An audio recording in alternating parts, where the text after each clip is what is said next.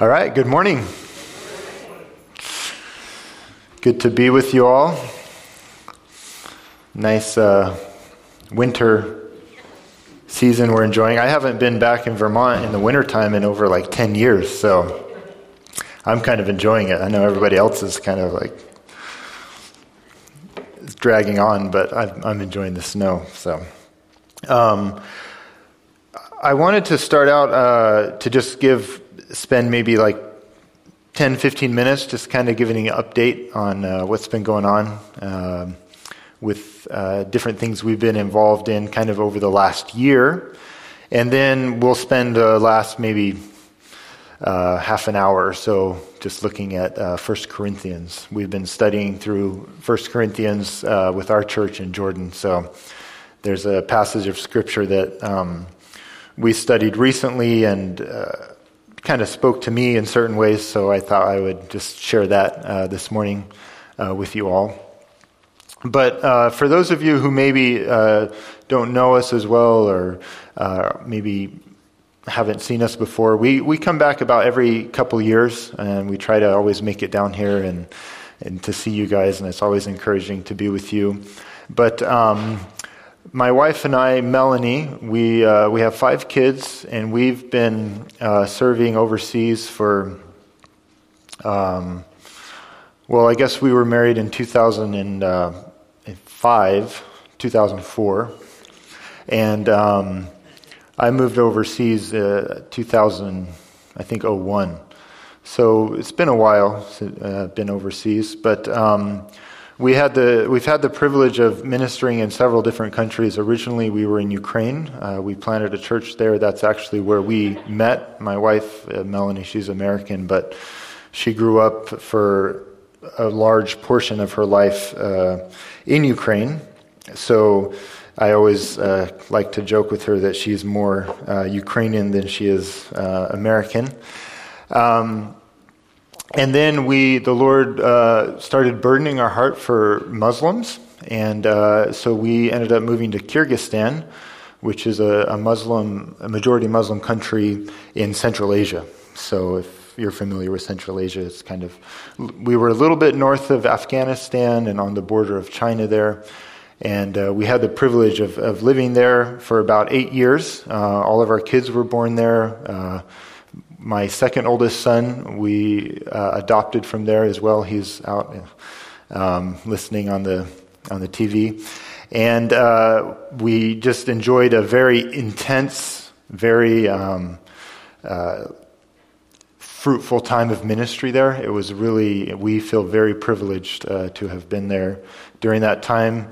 And then the Lord called us to the Arab-speaking world. So now we have been in Jordan for about the last 8 years. And to give you a little update on the last year, I wanted to share a little bit about Ukraine. I mean, all of you know, right? A few days ago, it's been a year since Russia kind of full-scale invaded Ukraine. Some of you might know that the war actually started in 2008, when Russia invaded eastern Ukraine and then took the southern Crimea.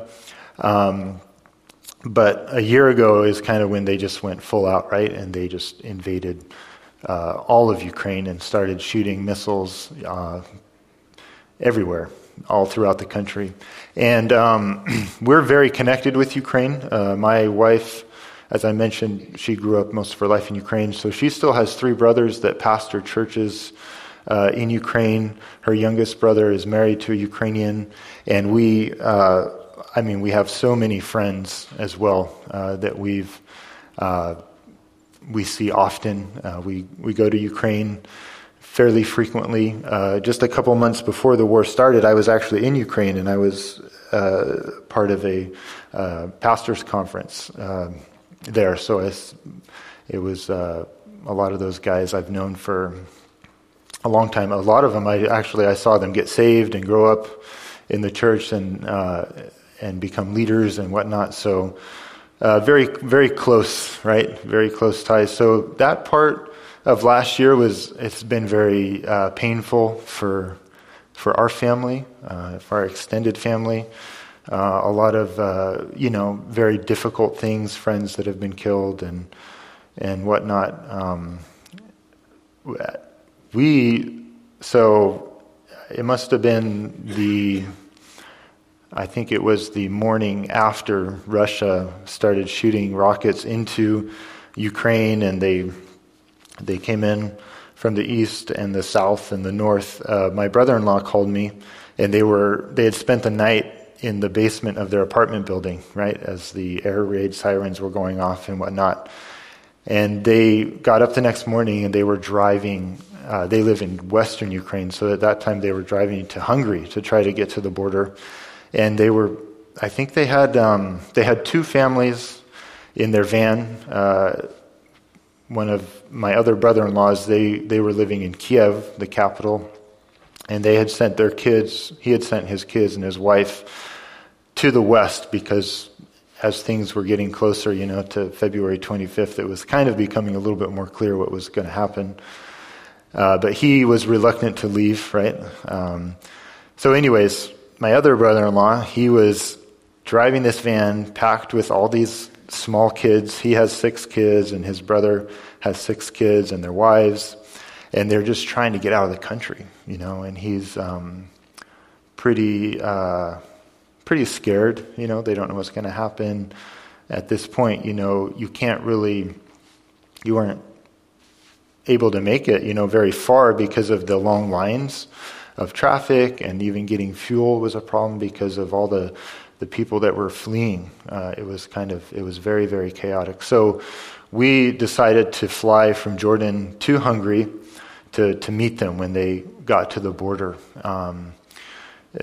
In 2014, our family evacuated kind of similar circumstances from Iraq when ISIS attacked the city that we were living in. And so we kind of understood the panic and the fear and the terror that they were kind of experiencing and going through. So we wanted to be there when they got to the border, So we flew up there, and as things kind of progressed, one of my brother-in-laws stayed in Ukraine with his family, and anyways, long story, I went into Ukraine with a couple guys, and we started to evacuate people because those first few weeks of the war it was unclear. Most people were thinking that Russia was just going to totally take the country. I mean, that's what everybody was expecting, which thankfully didn't happen. But, as things went on, the Lord just really kind of, just opened different doors where we saw some different needs. And because I had lived in the country and knew a lot of people and knew the language and whatnot, there was just a need for me to kind of stay. So I spent almost a month, that first month of the war, and helping people that wanted to leave, evacuate. We also started to bring some medicine in for actually a lot of diabetics, because the biggest insulin factory in Kiev was bombed by Russia, and so people were running out of insulin. And the Lord opened doors. It was actually several churches in Germany that we're connected with, that they started sending insulin, and they were buying insulin, and then people from the States were giving to that, so we were able to buy more insulin, and we were bringing it in that way. So a lot of kind of neat stories of the Lord really providing and helping us get through the border, and even transporting different things. And also miraculous early on, a lot of the people that we were connected with in the East, they were, getting cut off as the Russians were taking villages and occupying different areas. And there was a couple key guys, Ukrainian guys, they were elders in one of the churches in central Ukraine, and they were just men of incredible courage, and they were, driving into these occupied areas and evacuating, people we knew, and several times their vans were shot and missiles exploded next to their vans. And we kind of like started this like funnel of like just vans where we would bring vans to them, and they would just keep going back and getting these people.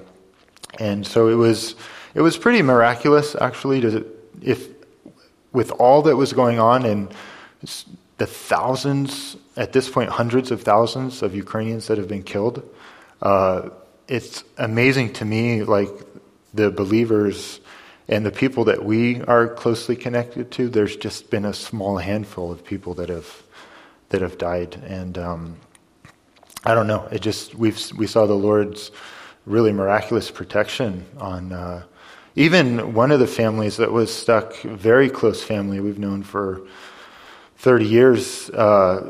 They were actually stuck in a village that was occupied by the Russians, and one of the Russian soldiers actually helped them escape the village, and he led them through the minefields so that they could escape to the Ukrainian side. So I don't know if you guys were praying during that time. I know many people were praying, and it was a very crazy time, but I want you to know that we saw some pretty significant and miraculous answers to prayers in a lot of different ways. So continue to pray for Ukraine. There's a lot of still, very, very difficult things going on.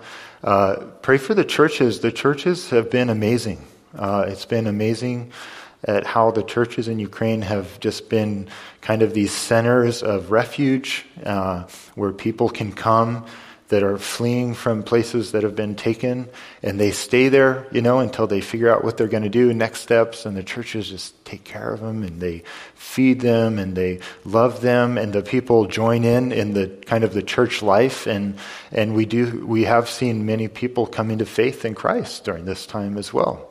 So, in the midst of even this terrible war, God's kingdom is being advanced, within Ukraine.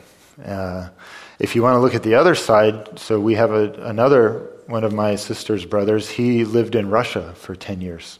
He was serving in Siberia.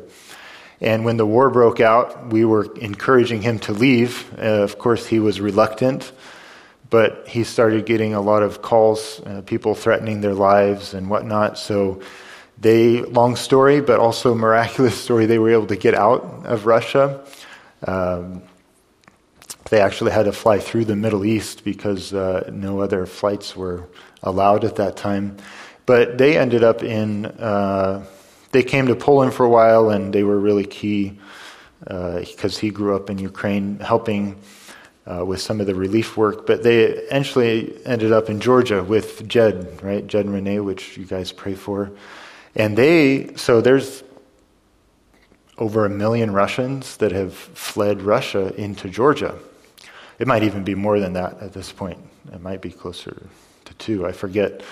And we were just there a couple months ago in Georgia, and the church there is like 90% Russian now, And so you have all this ministry happening, to Russians. So to me, that's such a good picture of who the church is, right? You have, I obviously have very strong feelings because I'm personally connected to what's going on, but an evil, unjust war that's going on, right? It's just like, there's no way you can paint it. I've been actually shocked talking to some people here and some of the things that have been reported and supposed things and just the craziness. It is pure evil. You wouldn't believe the things that I saw in Ukraine of massacres. And it's wicked. But the church has to somehow go above that, right? And we have to see people. So even though I might not want to speak to a Russian, right? I have many Russian friends. I spent time in Russia, precious believers, but when you see things like that, it does something to you. But the church, we have to be bigger than that, right? And that's what I love, is that, we go to Ukraine and you have people they're ministering to people there, and Ukrainians are coming into the kingdom of God. And then you go to a country like Georgia or Moldova, and you have Russians coming into the kingdom of God. We can't. We call evil, but we can't bar the gates to certain people, And so I just want to encourage you to continue to press in and to pray for these people that are ministering in those areas, because God's kingdom is being advanced. God's kingdom is being advanced. And people are coming into his kingdom, even in the midst of this. And there's much injustice, and there's much very, very hard things. Very hard things. And there's going to be a lot of issues in the future, but we do see the Lord working. So just to encourage you with that. So shifting from Ukraine, this update is turning into a little longer than 10 minutes. But we also, in this last year, the doors have opened for us to begin ministering in Saudi Arabia. So I'm not sure if any of you are familiar with the Kingdom of Saudi Arabia, but the Kingdom of Saudi Arabia, I would say, is like a close second to someplace like North Korea as far as the gospel. It's been restricted. It's been a closed country to the gospel for decades. It was kind of like one of those places where if you went there, first of all, you couldn't just go there to minister, right? You had to kind of have a reason, a job or whatnot. But you had to be very, very careful, right? Very careful. And it wasn't super uncommon, to, be killed in that kind of country for sharing your faith or for becoming a follower of Jesus. And the restrictions were just insane. But in the last 3 years, the country has gone through this radical modernization program, okay, which is being pushed by the Crown Prince, who is kind of a crazy guy. In this last year, he executed more people than any other country in the world. And it's all for political things, right? So he's trying to solidify his power. But, and this again is where we have to have a bigger perspective as the church, for some reason he is completely removing all kinds of religious restrictions. And so the country is opening up to for the gospel. And that's what we were shocked when we went down there. We've been down there a couple times now. We couldn't believe the amount of openness that there is to the gospel. So that's super exciting. You have a country that has been closed, locked down for, centuries maybe? Maybe millennia, but a long time. And now it's just opening for the gospel. And so I want to encourage you to pray for that. We're committing to traveling down there every couple months. It's about a 2-hour flight from where we are, so it's not that far. And we've made some contacts with some of the people that have been ministering there. There's not many people. And with a couple of the local believers, also hardly any. Officially, there are no, Saudi believers. I've personally only met a couple. But they're starting to come to faith in Christ. And so it's a very exciting time for Saudi Arabia. So pray for Saudi Arabia. Pray as we just kind of continue to learn about the best ways of planting churches down there, gathering people together. Pray that laborers would go. There's very, very few people that are going there. It's a hard place. I've talked about the openness of the gospel, but there's still really challenging things about living there. So pray for that. Also, recently, actually just last week, we took a team from our church went to Syria, which we've been praying about for a long time. Syria is still, as you know, it's 12 years into its civil war, lots of craziness. But you guys heard about the earthquake, right, that happened in Turkey, southern Turkey, and northern Syria. So it's so difficult to get into Syria that most aid agencies aren't able to get in there. There's still all kinds of sanctions and all this red tape. Well, for us, you just drive across the border. So we felt like that's where we should kind of like focus. And so a guy, one of the other elders from the church, he took a team up there last week, and we're excited about future ministry in Syria. It's a very different, like Saudi Arabia is very wealthy, very affluent. Syria is just a broken country. And he was just saying, as he was sharing with people, just their hopelessness, right? It brings so much opportunity to share. So pray about that. We're not even, this is so new for us. We're trying to figure out how to be involved there, but we also want to be going there frequently. So then that brings us back to Jordan, right? Jordan, we've been there 8 years. And so for us, if you don't know, our focus is planting and establishing churches that we then transition to local leaders. And then they continue the ministry and they go beyond anything that we could ever do, just because they have so much more insight, right? And they understand culture better. So that's always kind of our end goal. It's been a slow road in Jordan, to be honest. It's a challenging place as well. It's not as bad as Saudi Arabia, but there's significant challenges that we face being a restricted country and whatnot.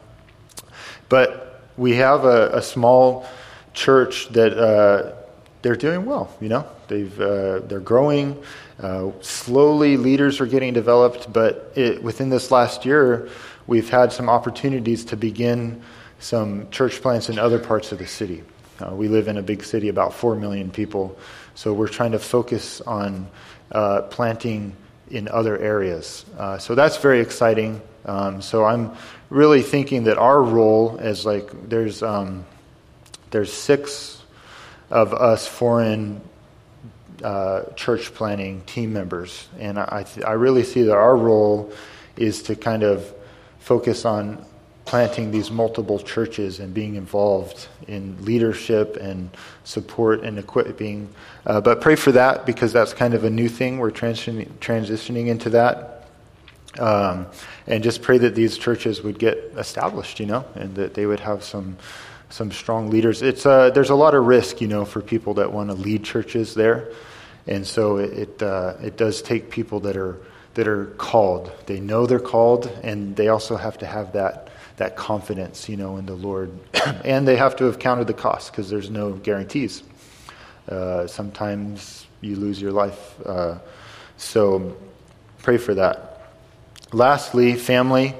That's why we're here this time. I'm here with my son, Timothy. He's out. He has autism, but he also has epilepsy. And his seizures have become, over the last 4 years, uncontrolled by medication. So we're back for about a month up at Dartmouth Hitchcock, because I'm from White River Junction, like Pastor Dean was saying. Getting a bunch of tests. Actually, tonight, they just called me when we were singing. They were supposed to go in tonight, and we're in the hospital for 7 days, doing inpatient monitoring and tests and all that, trying to figure out what the next step is for him. So pray for him. If you would, pray, because of his autism, like being in the hospital and all the tests, it can cause meltdowns and stuff, and they can be kind of nasty. So just being kind of a little bit, transparent with you guys, it's pretty challenging. So if you could just pray for him, that the Lord would just give him some supernatural peace, that he would sense the Lord's presence with him, and that he would be able to just get through this next week well. So there you have it. And thank you. I know that you guys do pray for us. I really appreciate that, and it bears fruit, really. I mean, there's so many circumstances and so many things, even from like the big things, even down to the little, kind of like mundane daily stuff where we know that people are praying for us and we're thankful, and we see the Lord's hand with us in a pretty challenging place. So thank you for that, and thank you for the ways that you guys have supported us for many years now. So just wanted to say thank you for that. So now let's just spend maybe, 15, 20 minutes looking at the 1 Corinthians, just because it's always good to spend some time in the Word. But yeah, the Lord, right? Man, the Lord is working in so many ways. I think that's the thing that, so I live in Jordan, right? And I'll be honest with you, I probably spend about 70% of the time that I'm there discouraged. Just because ministry's slow. We work so hard and so long with people, just so that they would believe in Jesus, and then some of them get to that point and they're like right there and they know the truth and they recognize. I have people that tell me, we know this is the right way, and they reject. They turn away because the cost is too high. So it's discouraging. It really is discouraging at times. So it's good, right, to sometimes just realize that God is working, right? And maybe it's not in big ways in our location, but he is working around the globe and in many ways, in many places. But in 1 Corinthians chapter 3, I just want to talk about kind of one theme that I see in the first 10 verses. And it's kind of how we express and experience the gospel. Now, the first couple chapters, one of the big themes that Paul is kind of really banging on is this idea of God's way, right, and man's way. God's wisdom and man's wisdom, right? And I like to say life according to the gospel and life according to the world. And he mentions, how the world kind of looks at God's, way, and it's like foolishness, right? The cross. I mean, the cross in so many ways for the unregenerated person, it just seems so foolish, right? I mean, why would you, identify with something like the cross? And so it seems foolish in a lot of ways. And he also mentions that they're against each other. There's not really, those two ways, they don't really run parallel, where you can have one foot in one way and one foot here and you just kind of walk. They're so against each other. They don't have anything in common. But, the way of the gospel, it's so powerful, right? And that's what Paul also mentions, is that there's great power in the way of the gospel. There's so much power in God's wisdom, which is seen in the cross. The gospel brings forgiveness. That, I don't know, I guess maybe growing up and not being exposed to super difficult situations, maybe. I never realized how hard forgiveness can be sometimes, But then you grow up, right, and you get to know people better and you have relationships, and then sometimes those relationships get broken, right? Or things happen between people and you get bitter and you get angry, you get resentful. Then you maybe start understanding a little bit more about the world, right? And you see that, man, forgiveness is really hard. 70% of Jordan's population is Palestinian. And if you want to talk about a people that is suffering for lack of forgiveness, it's the Palestinians.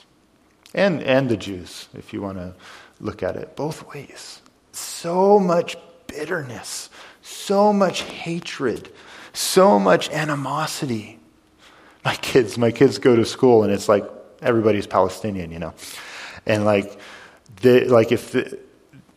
they have different projects and whatnot, and they had to do this project about Israel being like a terrorist state, and all this kind of stuff, and and of course they failed the class because they didn't agree and whatnot and all that. But so much, it's so deeply embedded, and the power that is needed for someone to forgive. I mean, that's kind of a more like a national, right? A ethnic level. And even in our own lives personally, right? I mean, sometimes things have happened in our life, and it's just there's no way I'm forgiving that person ever. Well, the way of the gospel, it gives us the power to forgive. When we grow in understanding the cross, it gives us the power to forgive. The way of the gospel, I believe, is the only true way that shows us how to remove shame in our life. Shame. Man, so much shame. I see shame destroying people's lives all the time. It can be shame because of things that you've done yourself, and you're just so ashamed. You've just done something, and it's so, in the culture you're in, maybe it's just so dark, and it's so yucky that to even talk about it, it's just too much. Maybe it's shame because of something that has been done to you, right? Sometimes there's shame that people carry because of things that have happened to them. And it might not even be their fault. How do we lift that shame that crushes us? It's through the gospel. There's so much power in the gospel to lift that shame. This world, in many ways, is, suffering from a lack of hope, right? I mean, I feel I don't know, maybe it was when COVID started and all that stuff. It just seems since that time until now, there's just been this magnification of hopelessness. Often,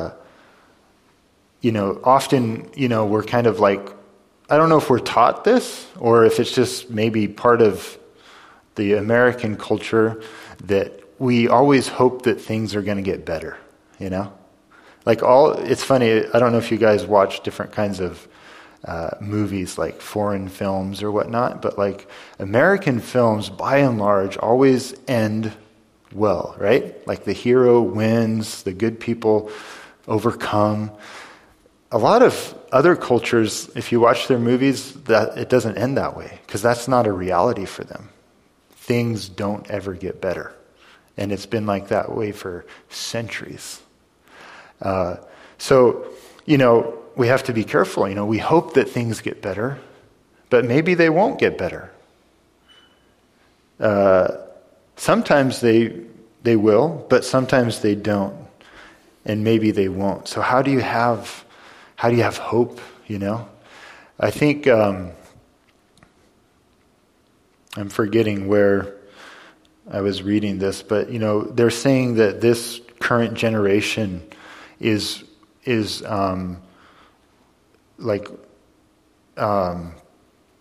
they say that one of the things that they're struggling with the most is anxiety and depression, and there's this widespread hopelessness that is setting in. It's one of the struggles that is kind of predominant in the current kind of generation. And it's interesting, where do we get hope from? Well, I think it has to be, from the gospel, right? The way of the gospel brings hope. There's so much power that gives hope. We've seen, I think, in many ways, and if we were to take time and look, in history. We've just seen that like countries and systems of governments and empires and whatnot, they've all failed, right? Every human system, no matter what it is, will fail. And it has failed.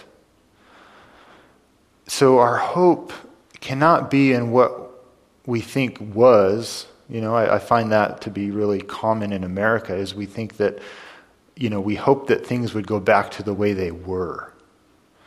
When really, that can't be our hope. Our hope can never be in the past. As believers, as the church, our hope has to be what? In the future. Well, things are so bad and things are getting worse and it's hopeless and everything's ever so far gone. Well, I'm hoping in the kingdom that's coming. That's where my hope is. And as things, maybe become more challenging and maybe there's a sense of hopelessness that increases, our sense of hope should increase. It really should, as believers, as we're waiting for the coming kingdom. And it's interesting, that the gospel, it's so big, right? It affects everything. Often we think so much, like in our own personal lives, about the gospel, and right, it brings forgiveness. It can remove shame. It can bring freedom, from dominion of maybe sinful habits or addictions. But the gospel is bigger than that, right? It's a kingdom that's coming. And,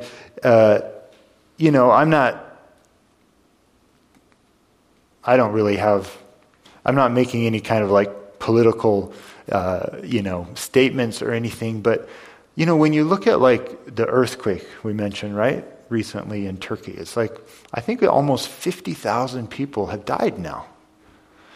Over 600,000 homes destroyed, right? So people that no longer have a place to live. And they're terrified. They're still having these aftershocks, right? Have you been reading about those? People are so, they can't even sleep. They can't even sleep in a building anymore because they're so terrified. So,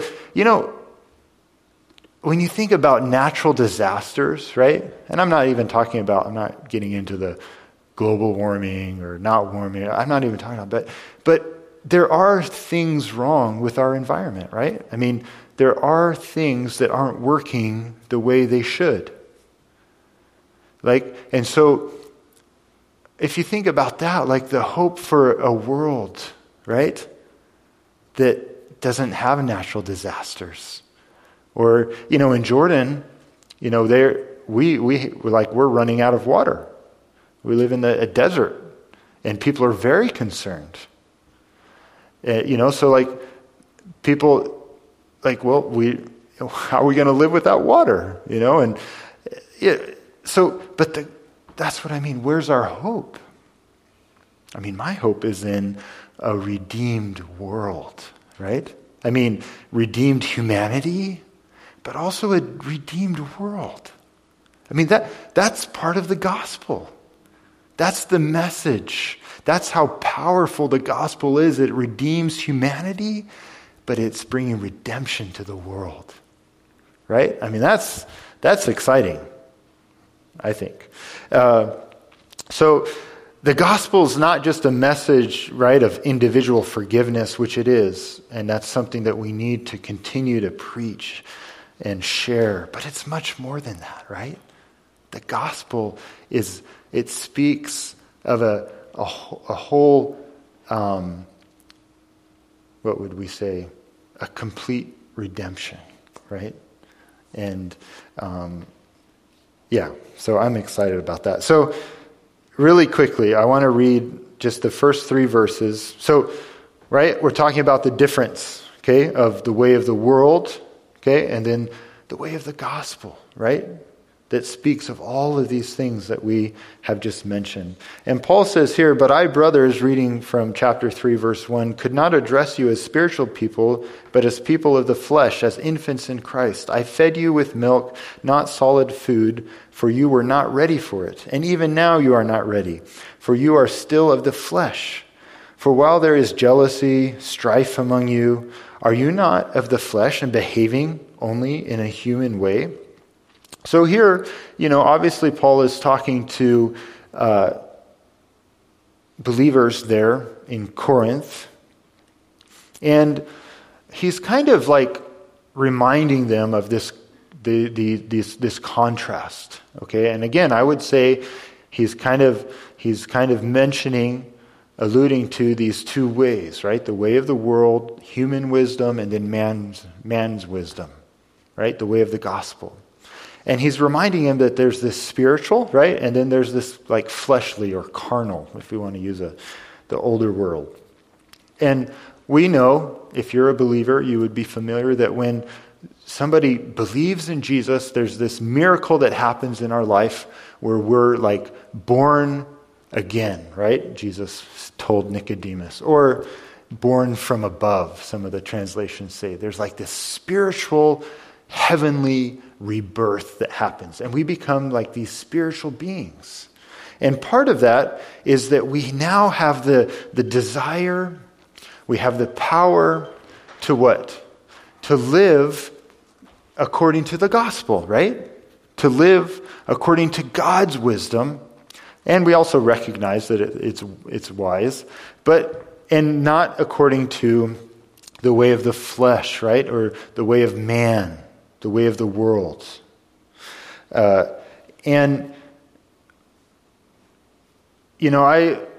To me, like Galatians, if you want to look up, to me, that it just sums that up, kind of this dynamic, right? Of having this new spiritual life that we want to walk in by the power of the Spirit, walking in the way of the gospel. But then at the same time, there's this kind of like fleshly element, right? And that's what Paul is kind of like talking about to these Corinthian believers. So in Galatians chapter 5, verse 16, very familiar verses, Paul again, he writes that, "I say, walk by the Spirit, and you will not gratify the desires of the flesh. For the desires of the flesh are against the Spirit," right? So they're against each other. "And the desires of the Spirit are against the flesh, for those oppose each other, to keep you from doing the things you want to do." So we have the desire now. We actually want to do those things that God in His wisdom says are the things that are actually good for us, the things that are according to His original plan. But then we have the flesh, right? Which is against that. And it's kind of like they're warring against each other. And that's where, Paul's talking about, the spiritual and the carnal. And he's encouraging us to grow in walking in the way of the gospel. And I believe that process here, right? This like choosing to walk in the way of the gospel, wanting to be conformed more to God's way, less conformed to the world, transformed by His Spirit. I think that is what expresses the gospel, as we experience that, right? This whole this process of transformation, and that's what is expressing the gospel, and also it's giving us the experience of the gospel's power in our life. So if you look, so what did I want to read? I wanted to read from later there, the works of the flesh, right? In Galatians chapter 5. So we saw what the fruit of the Spirit was, and then we have, what's against that, the opposite of that, the way of the world, the way of the gospel, now the way of the world. And starting in verse 19, the works of the flesh, it says, they're evident. The works of the flesh are evident. It's sexual immorality, impurity, sensuality, idolatry, sorcery, enmity, strife, jealousy, fits of anger, rivalries, dissensions, divisions, envy, drunkenness, orgies, and things like these. I warn you, as I warned you before, that those who do those things will not inherit the kingdom of God. Those who do such things. So while every believer can, right, and should express and experience the gospel as they're transformed, as they see the fruits of the Spirit and they're putting off, rejecting these works of the flesh, not every believer is walking in that, right? Like, there's a danger that they might not. So when Paul's talking to them and he says, you guys are still fleshly, right? He says, you guys are jealous, right? And why are you walking in these ways of the flesh? He's encouraging them to walk according to this new nature, the way of the gospel. And that's where I think, that's where kind of the rubber meets the road for you and I, okay? If we want to walk according to the gospel, and we want to express the gospel and experience the gospel, there has to be this recognition. There has to be a recognition that this is the way of the gospel and this is the way of man. We have to recognize that. And are we going to perfectly, all the time, walk in the way of the gospel? Well, no. I think there'll be times where we act fleshly, right? But that's part of the expression and the experience of the gospel, okay? Is recognizing that this is the flesh. This is the way of man. This is the way of the world. And that's not me. I'm a new person. I reject that. I don't want that. Those are my old habits. I want to walk in the way of the gospel. And that's actually what allows us to express the gospel to one another. It allows us to experience the gospel, right? I mean, I need forgiveness today, right? Just as much as I did when I first came to faith in Christ. I still do things that I'm ashamed of, just like I did when I was without Christ. You know, there's still times where I struggle with bitterness. So I need to experience the gospel today just as much as the first day I experienced the gospel. And my point is that I believe that you and I, we're the ones who we tell that to each other, right? That's the experience of the gospel. We walk through those things with one another. You know, it's always interesting to me that like sometimes people will leave a church because there's like problems in the church, right? Or there's, and obviously it can be a little bit difficult, but, I'm just talking about like, let's say I don't know, I met Steve, right? Just today.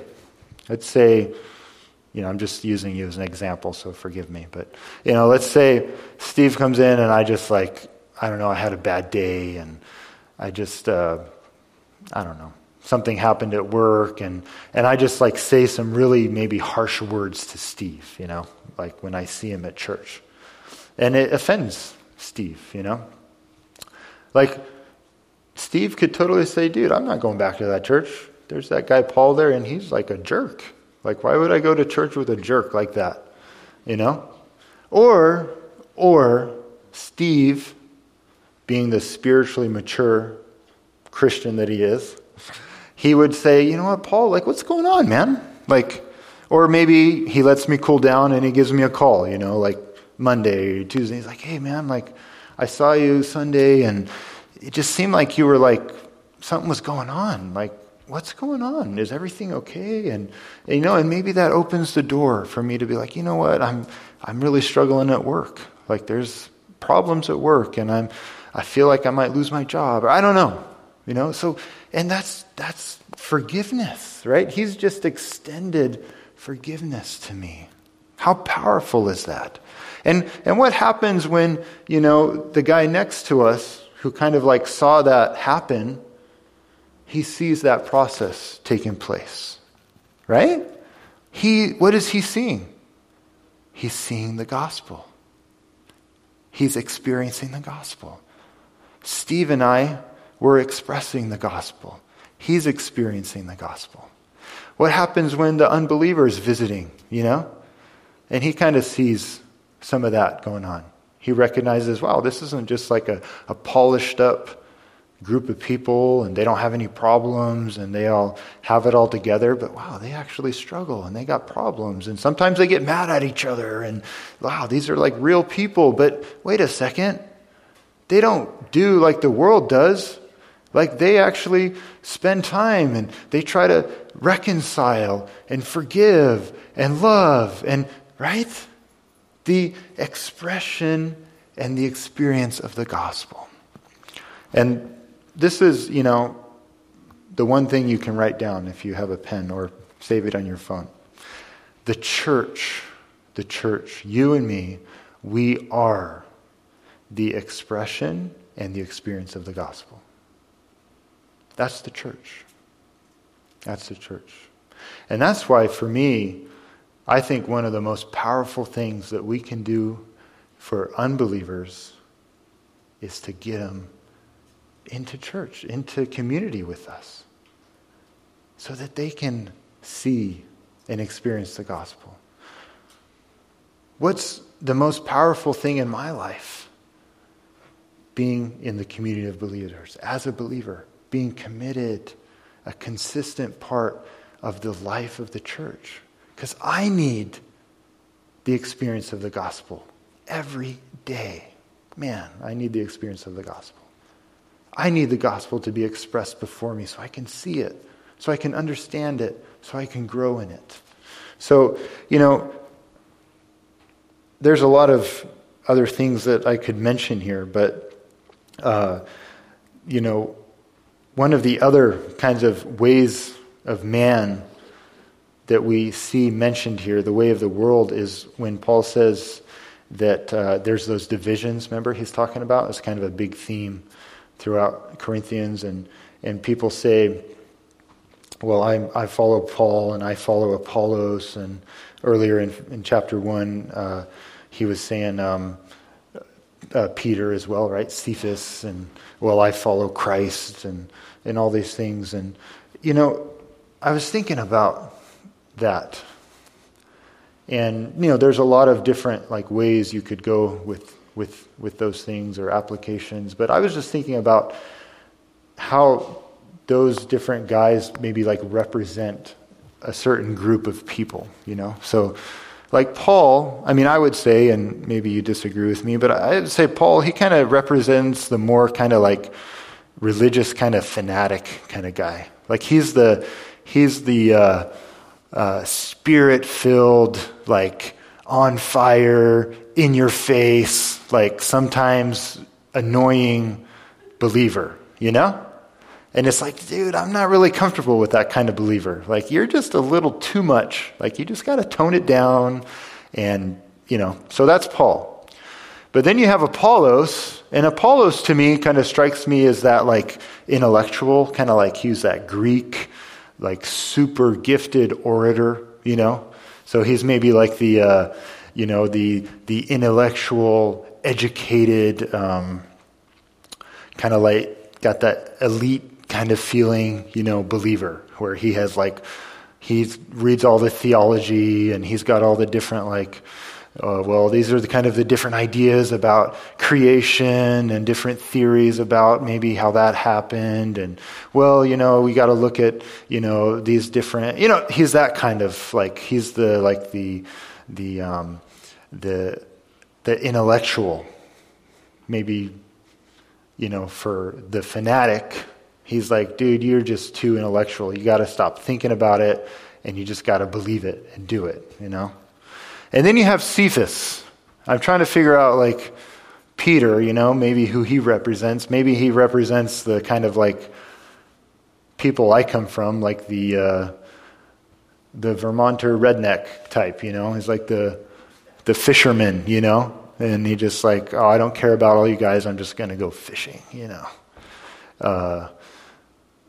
And man, like so often we get in our like little groups, right? Like we have people that we get along with, like the rednecks. Like we want to talk about the guns that we like and the fishing gear and, I don't know what we like to talk about. And then the intellectuals, they want to have their theological arguments and discuss all that. And then you have the fanatics that are like, dude, why aren't you out preaching on the street every day? And then, like, so how do we, Paul is saying, like, why are we getting in these different groups, Like, don't you like to be, something about human nature, we like to be in those environments and those contexts and those groups where we're comfortable, right? Like, I don't really like the guy that makes me uncomfortable. Like, I don't really want to talk to him. I want to talk to, the guy that's like me. He thinks like me. We have similar opinions about life. But you know what?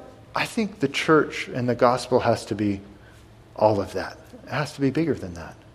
I've learned more about the gospel talking to believers who love Jesus, and they're a lot different than me, They're much different than me. Maybe they're the fanatical Paul type. Maybe they're the intellectual Apollos type. Maybe they're the backwoods, redneck Peter type.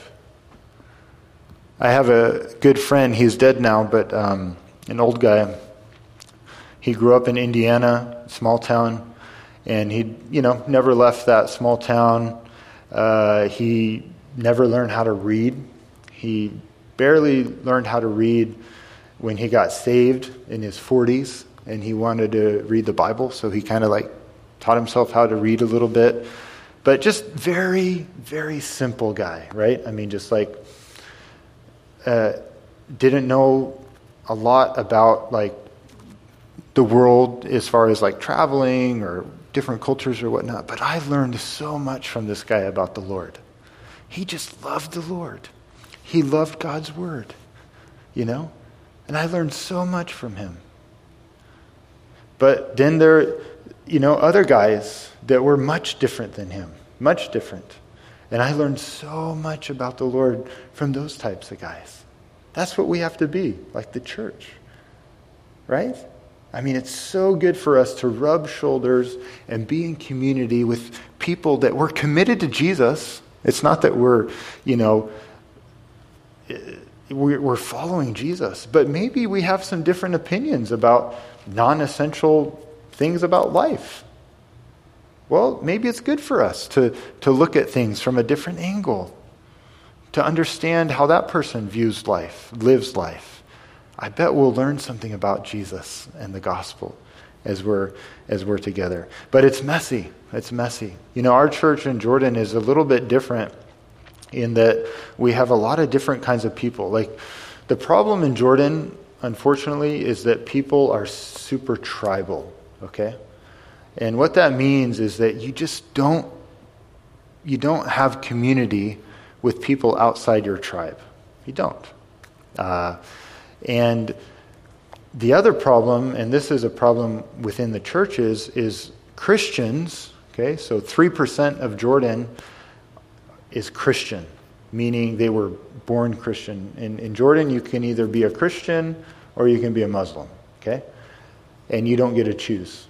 It's whatever your grandparents were.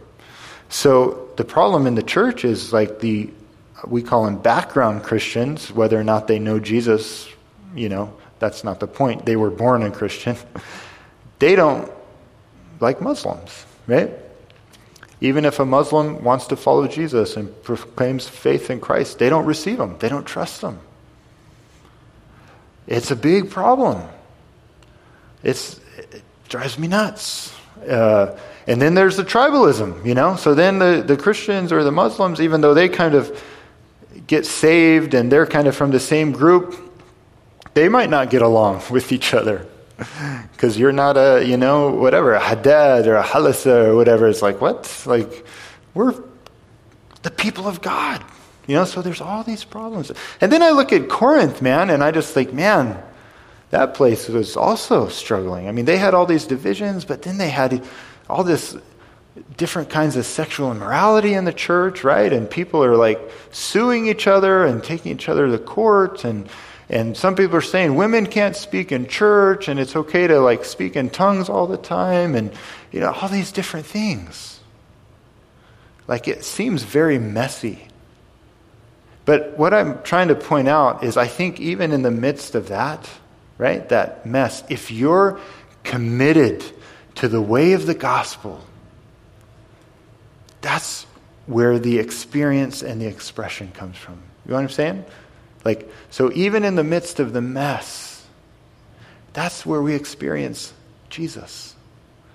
My niece, not long ago, we were talking, and she's older. She just graduated from college, and she's kind of like trying to figure out if she wants to follow Jesus and whatnot, and just whatever. And we're talking, and I forget why. I don't know if I asked her or if she was just mentioning, and she says, I know what people go to church. They go to church so that they can become better people. Okay, that was kind of like her. She's grown up in the church and all this kind of stuff, but that was her like thing. She's like, people go to church to become better people. And I said, I don't really agree with that. I don't think that's why we should go to church, to become a better person. I think we should go to church to experience, right? God, or experience Jesus, experience the gospel, right? And to be in community with people that are committed to the gospel. And is becoming better maybe a result or a fruit? Yeah, maybe. I mean, depending on what your idea of better is, but I don't think that's not the reason, right? I mean, I hope that. I mean, we should be coming here. We should be gathering together consistently to experience the gospel. That should be it. To experience Jesus, right? To grow. And we're not going to get into it, but I think that's kind of what Paul starts into about this idea of watering and planting, right, in each other's lives. It includes unbelievers. I think it includes believers. We plant into each other's lives. We water into each other's lives. And hopefully, it's the gospel. And then God, he brings the increase. But yeah, it's just, I think that the messiness of like the flesh, rejecting the flesh, right? But it's still there, and learning to walk in the way of the gospel. That's what it expresses to people. It's what helps us experience the gospel. One last thing, I know I've gone really way over time, but we had these kind of, for us, baptisms are like a huge deal because it's kind of like it's one of the decisions in our context where it's like super meaningful, okay? And a lot of people won't do it, even though they're believing, because they're afraid, right? Because it really identifies them with Jesus. So when we do have baptisms, it's a really kind of like, it's a big deal. We love it. Well, this last time we did it, there was like 5 people that want to get baptized. And they wanted to go, because we're in Jordan, they wanted to go down where? To the Jordan River, right? They're like, we have to get baptized where Jesus was baptized. And I said, well, we don't know where Jesus was baptized exactly. So like, well, we know. But, it's cool. I wasn't trying to discourage them, but I knew what it meant. Because in Jordan, the Jordan military guards the Jordan River. And when we go down there, I'm supposed to submit a list of names to them who wants to get baptized and whatnot, so they can tell. Because depending on the person's name, their last name, if they're Muslim or Christian. So it's kind of like, what are we going to do, whatnot? And I don't want to discourage these guys. This is like a huge thing of faith. And they know. I don't have to tell them the problem, It's just, anyways. So we all go down as a church, and there's probably about, half the church kind of understands what's going on, the situation, half doesn't. We got a handful of unbelievers with us who they have no idea what's going on, but they just think it's great. They love us and whatnot. And these people, they're just like, they're such new believers. They don't know anything, but they want to follow Jesus, and they've decided, they've made the commitment. And like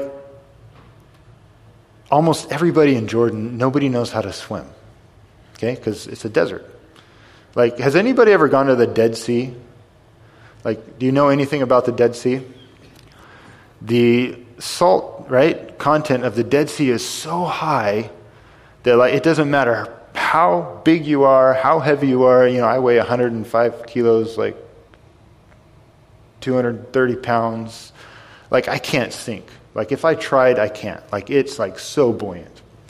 Well, every year, Jordanians drowned in the Dead Sea, believe it or not. Like, that's how, it sounds bad, but that's like how bad it is. Like, they are terrified of water. So, when we go into like the Jordan and they're getting all the way in the water and you go to like put them under the water, it's kind of scary for them. And not only that, it's cold. We live in a desert. They don't like cold. They like warm and whatnot. So this lady, I hope I don't offend anybody, but such a sweet lady. I mean, she's kind of like started a little bit of a revival in our church. It's really cool. But we're there, and I'm there with her husband, and we're praying for her, and we put her down, and right when she comes out, she just shouts this profanity because it's so cold. It's not like, praise Jesus or amen. It's like this, And, some of the people are just like, eyes are wide, like the church people, are just like, what is going on? This is not supposed to be happening. The other half, they're just singing and praising the Lord. They don't even notice, and I'm just laughing, And it's just like, it's a little bit weird, a little bit messy. Like that's like the least of our problems, But, I was just watching these unbelievers that were there, and they were just like kind of watching all of what's going on. And after that, somebody in our church, they have a little house down there by the Dead Sea, and we just went and we just ate food together and just hanging out and praying for the people who got baptized and singing. And I just like, this is it, right? This is the experience and the expression of the gospel. And the flesh is still there a little bit, And it's a problem, and it causes problems, but the gospel is what helps us navigate those things. It brings forgiveness. It brings grace, right? So we don't say to that lady, like, what the heck's the matter with you? You're a Christian now. Why are you? Like, no. There's grace for her. She's going to grow, So, yeah, the expression and the experience of the gospel, it's the church. It's you and me. That's how the world is going to know the gospel. That's how you're going to know the gospel. That's how you're going to know the gospel, is through the church. So, Lord, we thank you. Man, we're thankful for Jesus, who really, he's the embodiment of the gospel, Lord, and he's the one who came and he spoke the message, Lord, and we continue that message, but he also lived. He lived here with us, and he showed us. He showed us what that life is, life according to your way, your wisdom, Lord, not the world's way. And we now, hard for me to understand sometimes, but you've told us that we're the body of Christ now. And we're here in this world. Lord, I pray for each person here. I pray that as they press into you, Lord, as they grow, as they rub shoulders with believers around them, as they choose, Lord, to put the flesh off and they choose to forgive the person that offends them. Lord, as they choose to look to your future coming kingdom and reject, Lord, the thoughts that human systems can bring any solution. Lord, that we would experience, your gospel and express it to each other and to the world. So Lord, just bless this church. Lord, thankful for them, thankful for their witness, Lord, and for each person, Lord, wherever place of work, their families, their relatives, whatever circles, Lord, they're involved in. Lord, I pray that you would just, Lord, shine through them. The gospel would be seen in their lives. Yeah. So, Lord, just continue to use, Lord, your church right here, Lord, in Manchester, and, Lord, many others, to just shine the gospel. So we're thankful. We pray in Jesus' name. Amen.